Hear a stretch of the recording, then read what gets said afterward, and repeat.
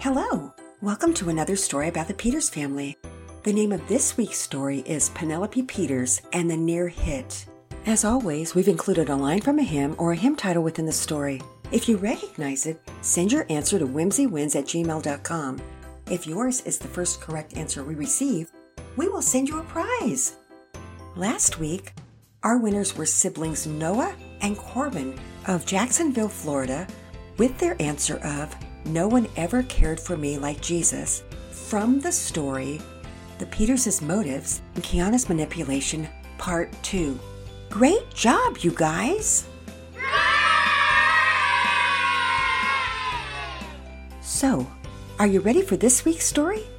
Okay, let's go. Penelope Peters and the Near Hit. The week had been a long and difficult one. Pearson was working hard on fractions and was struggling with common denominators and continuing to forget that when adding or subtracting fractions, the denominator does not change. Penelope, on the other hand, could not seem to memorize all the prepositions. And though Mama Peters had written a lovely jingle by which Penelope could remember the prepositions, she could not get past the line for, from, through, to, because she was constantly saying for, from, through, and through. And she would have to start all over again every time. Additionally, like Pearson, she had been learning a new math concept and had been working diligently to understand the distributive property. But no matter how hard she tried, she just couldn't seem to understand it. And Patience and Priscilla, the Peters' toddler twin sisters, as cute as they were struggling with temper tantrums over the smallest perceived slights. Mama Peters had prayed about 100 times internally, asking the Lord to maintain patience despite the slow-moving academic day and the twins' near constant need for discipline. She had been successful because God is faithful, but she also recognized that a change of scenery would likely do everyone a bit of good.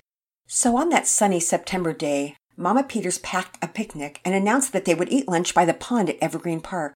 Yes! And hooray! And the sounds of tiny hands clapping could be heard in response.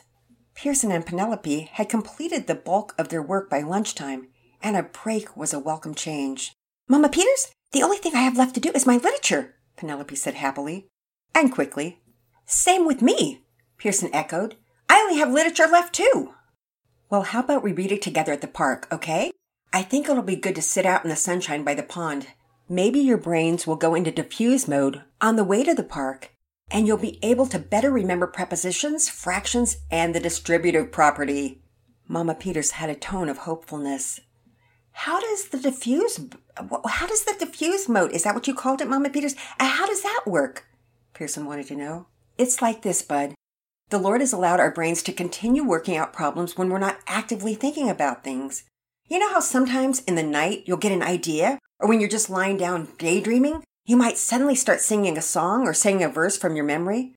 Well, when we have problems that we've been concentrating on for a long time, it doesn't help at times to keep trying to work the problem out over and over and over. We need to puzzle over it, but then we need to give our brains a rest or a break from the hard work and do something a bit more relaxing. And often, in those moments, we're able to think more clearly about the problem. Does that make sense? That is what is known as diffuse mode." "Oh, really? That's neat, Mama Peters. You know what? That happened to me the other day when I was thinking about how my little Miss Molly my doll didn't have a dress for church.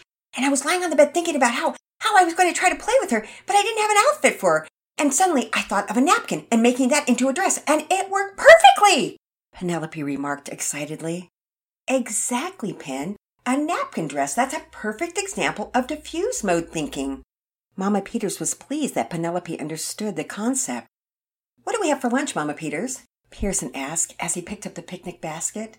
He wasn't nearly as interested in Penelope's idea for a napkin dress as was Mama Peters. Dresses just didn't do it for him, but food, that was right up his alley. "Well, we're having cold fried chicken from last night, watermelon slices, baby carrots, and cheese. I think we'll all enjoy our lunch." On the way to Evergreen Park, they were all silent as the hymn "Glory to His Name" filled the car. The hymn had a soothing effect, and it was nice to set aside the cares of the day and instead concentrate on the lyrics of the hymn, while watching the tree-covered hills roll by. After finishing their lunch at the park, Mama Peters placed the twins in the sandbox, while Pearson and Penelope sat on the grass listening to Mama Peters read a chapter of their book. It was a sweet book about a farmer's daughter who described her bucolic life on a farm where she lived in a little house surrounded by pigs and cows and horses. Penelope and Pearson got lost in the details of a simpler life and hardly noticed that the chapter was longer than usual. At the end of the chapter, Mama Peters began quizzing them on their comprehension and had both of them fill out the vocabulary lists from the story. Pearson and Penelope thumbed through the dictionary for words like bucolic and pastoral. After completing their assignment, they began to happily play on the playground alongside their twin sisters. Mama Peters sat on the bench, vigilant, yet thoughtful and prayerful as she observed her progeny. She often found herself pondering their future, but she never let her thoughts wander too far, lest her heart become anxious. She prayed over each one of her children, asking the Lord for growth in wisdom and grace and praying specifically for each of their patterns of sin. She always ended her prayers for her little ones with prayers for their future spouses, wherever and whoever they might be. She asked the Lord to help her kids seek out believing spouses should the time ever come, and was so immersed in her prayers that she hardly noticed the sun's steady rise in the sky, for her mind was very much in the depths of prayer, until finally Pearson, Penelope, Patience, and Priscilla made their way over to her, red-faced and asking for water. She handed them their cold water bottles and took that as a sign that it was time to leave. "I think we need to get back. It's about time for me to start prepping dinner," Mama Peters announced.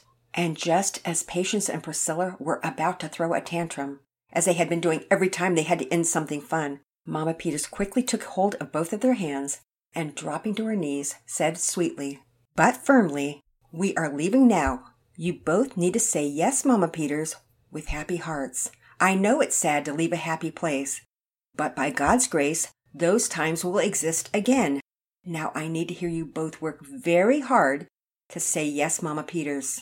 She looked expectantly at the twins, giving the twins advance notice and a lengthy explanation so that they could get ready to obey.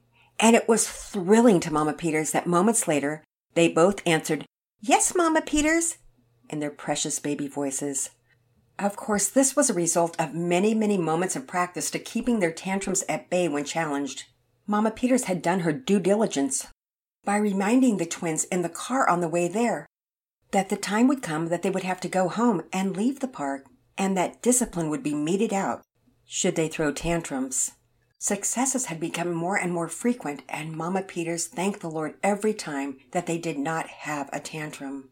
"Praise the Lord, girls. I'm so glad you're having happy hearts in obedience. Okay, let's go.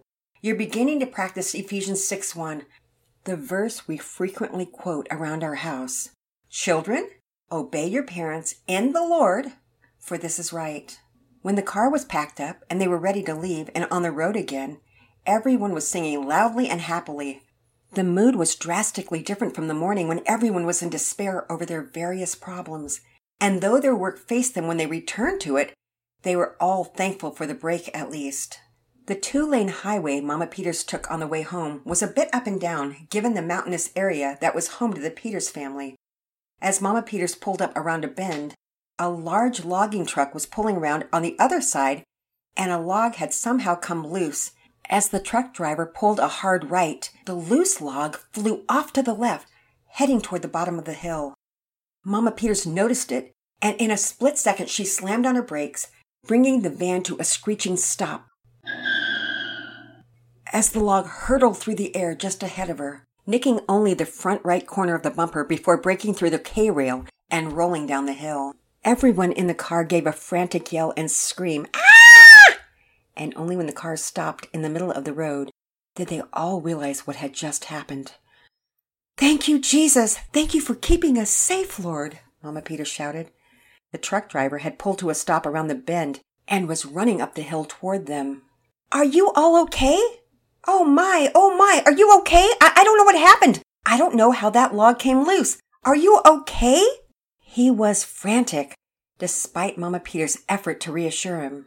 "Yes, we are. Praise God, we are okay," Mama Peters answered. She was still quite shaken, however. I don't know how that could have happened.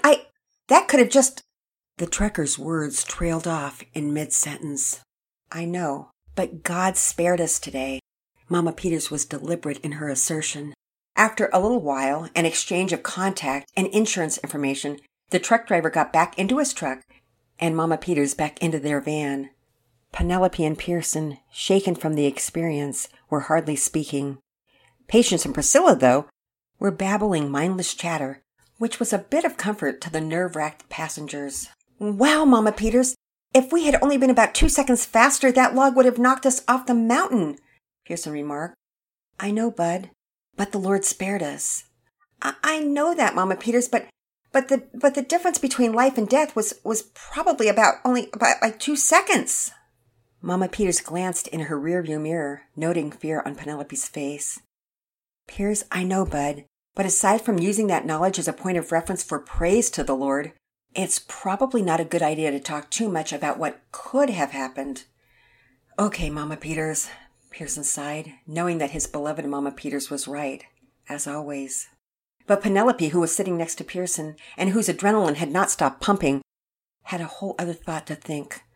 What if the van had gotten knocked down the mountain by the log? What if they had only been there seconds before?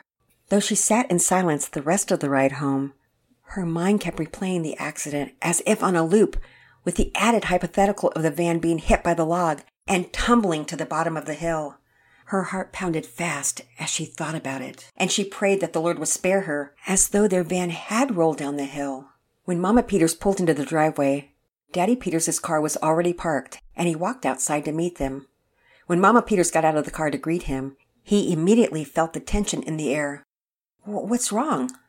Daddy Peters' voice sounded nervous. With limited commentary from the children, Mama Peters began explaining all that they had just endured. At the end of Mama Peters' recitation, Daddy Peters enveloped each person in his arms, and they all prayed together a prayer of thanks to the Lord for sparing their lives and van.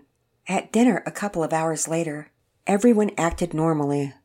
That is, except Penelope. She was doing her best to carry on as though nothing were wrong, but she couldn't shake the image of the van tumbling down the hill.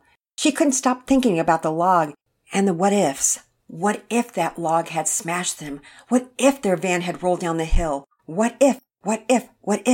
It was all beginning to become too much of a burden to think about it. But there was so much activity at dinner, and then at shower time, and then at their family worship time, and Bible memory work, that Penelope was, at least for the moment, distracted. However, as bedtime came, her mind raced as she pulled her covers down. She jumped into bed and pulled her blankets tightly around her, squeezing her eyes shut, attempting to keep the visions of horror from her mind. But she was unsuccessful. It seemed that the harder she tried, the more rapidly the thoughts came. Over and over and over she replayed every detail of her imagined alternate ending. She did not even realize that she had begun to sweat. She was relieved when the light from the hallway beamed underneath her door. Daddy Peters opened the door and walked into the room. "Nellie?" he whispered. "Yes, Daddy Peters?" Penelope's voice was shaky. "Honey, I thought I heard the twins. Mama Peters asked me to come and check on them, but the twins aren't up," he noted, looking at the two sleeping figures in their crib. "Oh, yes, Daddy Peters, they're asleep." "Happily," Penelope replied. "But what's wrong with you, Pen? Why aren't you asleep?" Daddy Peters sat on the bed next to her. "Oh, Daddy Peters, I can't sleep. I can't stop thinking about the car accident today." "Well, what are you thinking about specifically, Pen?" "Oh, Daddy Peters, I keep wondering just what would have happened if that log had hit us off the road. It's so scary." "Oh, Nellie."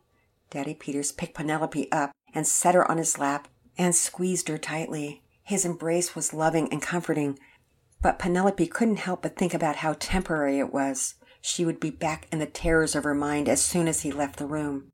But for the moment, Daddy Peters hugged her tightly. And when some time had elapsed, Daddy Peters quietly spoke. Gently he explained, "Nellie, the only alternate words that exist are in the worlds of our minds. There was not one single chance that the van would have been hit by that log, because it simply was not part of God's plan for today. Anytime anything ever happens, it all happened quite perfectly according to his perfect timing and plan.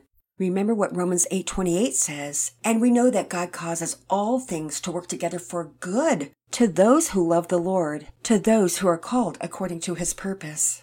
God has planned every single solitary moment of your life long before and long after this moment. And though it sounds terrifying to think about dying, which is what you're doing, your death will be a blessed event, a holy moment. Right now, being young, it's hard to imagine your death as anything but terrifying. And certainly, it is a fearful thought. But we know that when believers die, they are instantly with Jesus. Pen, you profess Jesus as your Savior, and you repented of your sins, so you have nothing to fear. And when your mind travels back and back and back to that moment that's causing you fear, you must remember that Jesus will be with you through all of it. He will never leave you. He will see you through the holy moment of death. He will bring you to the other side quite safely and quite happily. Oh, Daddy Peters, I know that's true, but I can't control my mind. It just keeps coming into my head. Oh, dear girl, I know it feels like you can't control your mind. In fact, there are times when sillier things will pop into my mind, like a song that I can't stop singing, but I want to stop singing, and I start to feel like I'm going to go crazy. Remember that horrible little song, Sam Stevens Sings Saintly? Penelope laughed and answered, I love that song, Daddy Peters. It's hilarious. Well, of course you like it. You're a child. But when I get that song stuck in my head and it feels like it won't stop, I have to remind myself that I am in control of my mind and it is not in control of me. But it sure feels like it's got a mind of its own, Daddy Peters. Oh, I know it does, Pen. But here's what you must remember. God has given us victory. He has given us victory over anything that ails or tempts us. And you know that 1 Corinthians 10:13 says that no temptation has overtaken you, but such as is common to man. And here's the crux of the verse. 4 words inserted in the middle here. But God is faithful, and he will not allow you to be tempted beyond anything you are able, but with the temptation will provide a way of escape also, that you may be able to endure it. You must realize, Pen, that your mind is bringing forth these thoughts that are not pleasing to the Lord, thoughts that you must take captive to Christ. Remember, it says in Proverbs 4 that you must guard your heart with all vigilance, for from it flow the springs of life. Your thoughts can feel overwhelming at times. Each time a thought pops into your head that you shouldn't be thinking about, you need to yell in your mind, no, I will not think about this. And I love what James 4:7 says, if you resist the devil, he'll run away from you. It's a promise. So you can vanquish those thoughts and bring them captive to Christ. I've even done that by talking out loud and interrupting my thoughts, or by singing a hymn or a praise song aloud. You must bring scripture to bear. Philippians 4:8 is a good one. Finally, brothers, whatever is true, whatever is honorable, whatever is just, whatever is pure, whatever is lovely, whatever is commendable. Daddy Peters stopped to chuckle. I'm getting to be like you, Nellie. Talking a mile a minute. But the rest of the verse says, if there's any excellence, if there is anything worthy of praise, think about these things. So you say that in your mind, and you ask the Lord to help you to overcome your tough thoughts and to bring to mind things that are worthy of praise. Maybe think about your adorable twin sisters. Maybe you think about Mama Peters' piano playing. Maybe you think about your own piano playing. Maybe about Sunday school or Pearson or any number of things. Or you could think about Jesus dying on the cross for your sins and how kind he is in every circumstance of your life. And all the time you pray. You go through and you begin to systematically thank the Lord for the wonderful things he has done for you. You get what I'm saying, my precious daughter? Oh, Daddy Peters, I do. Would you pray for me now that when you leave, I'll stop thinking about the accident? Of course I will, Pen. Daddy Peters bowed his head and prayed with Penelope that the Lord would cause her mind to be armed with the sword of the Spirit and that she would control her mind. He prayed that she would remember all the things that are from and for and through and to Christ alone, as it says in Romans 11:36. And when Daddy Peters said, Amen, Penelope suddenly looked up. I got it, Daddy Peters. I know how to remember the prepositions. For him and from him and through him and to him are all things. I got it. I kept getting those prepositions all mixed up. But that verse that you just prayed, it sounds like my prepositions. Diffuse mode works! Since Daddy Peters hadn't been there when Mama Peters had explained diffuse mode, he wasn't exactly sure to what Penelope was referring, but he was still elated by Penelope's obvious change in attitude. Wow, Pen! Well, I'm glad you're thinking about other things now. Thank you so much, Daddy Peters. You're welcome, dear girl, and I'll continue praying for you. Good night. I love you, Pen. I love you too, Daddy Peters. Pen, you know what? I'm afraid you're right, though. Diffuse mode does work, because now I have Sam Stevens Sings Saintly in my head. Oh boy, I'm going to be humming that all night. I'm not sure I'll be able to get rid of it. Oh, Daddy Peters, remember, you're in charge of your mind and not the other way around. Daddy Peters laughed. You got me there, Pen. He tucked Penelope into bed and walked out of her room, whistling the tune to Sam Stevens Sings Saintly, and then whispering, Diffuse mode be gone. This is Grandmom's Corner. As I read through the story this week, it occurred to me that I am in diffuse mode a whole lot. My husband, who is known as Papa to our grandkids, and I do a lot of crossword puzzles, especially during the summer when my husband, who is a teacher, is off. We do word puzzles, we do crossword puzzles, we do jumbles, we do number games, all kinds of things. And there are times that we get stuck because we don't know the answer. I tend to be super impatient. I want to get it done, and I want to move on. Sometimes I pray that God will give me the right answer, but there are times that the answer just doesn't come. Long ago, my husband advised that I set it aside when I'm stuck and come back to it later. I cannot tell you how many times I'll go back to a puzzle or a jumble or a number game and immediately know the answers.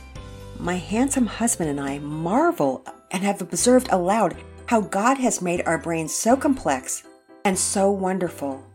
Because even when I'm not working on the crossword puzzle or jumble, it's still in my subconsciousness thinking about the answers I missed. God has made our bodies so intricately and so sublimely. King David wrote in Psalm 139:14, I will give thanks to you, for I am fearfully and wonderfully made. Wonderful are your works, and my soul knows it very well. God has made every single bone, every muscle, every ligament, every corpuscle, every nerve, every artery, every single thing in your body. He has created.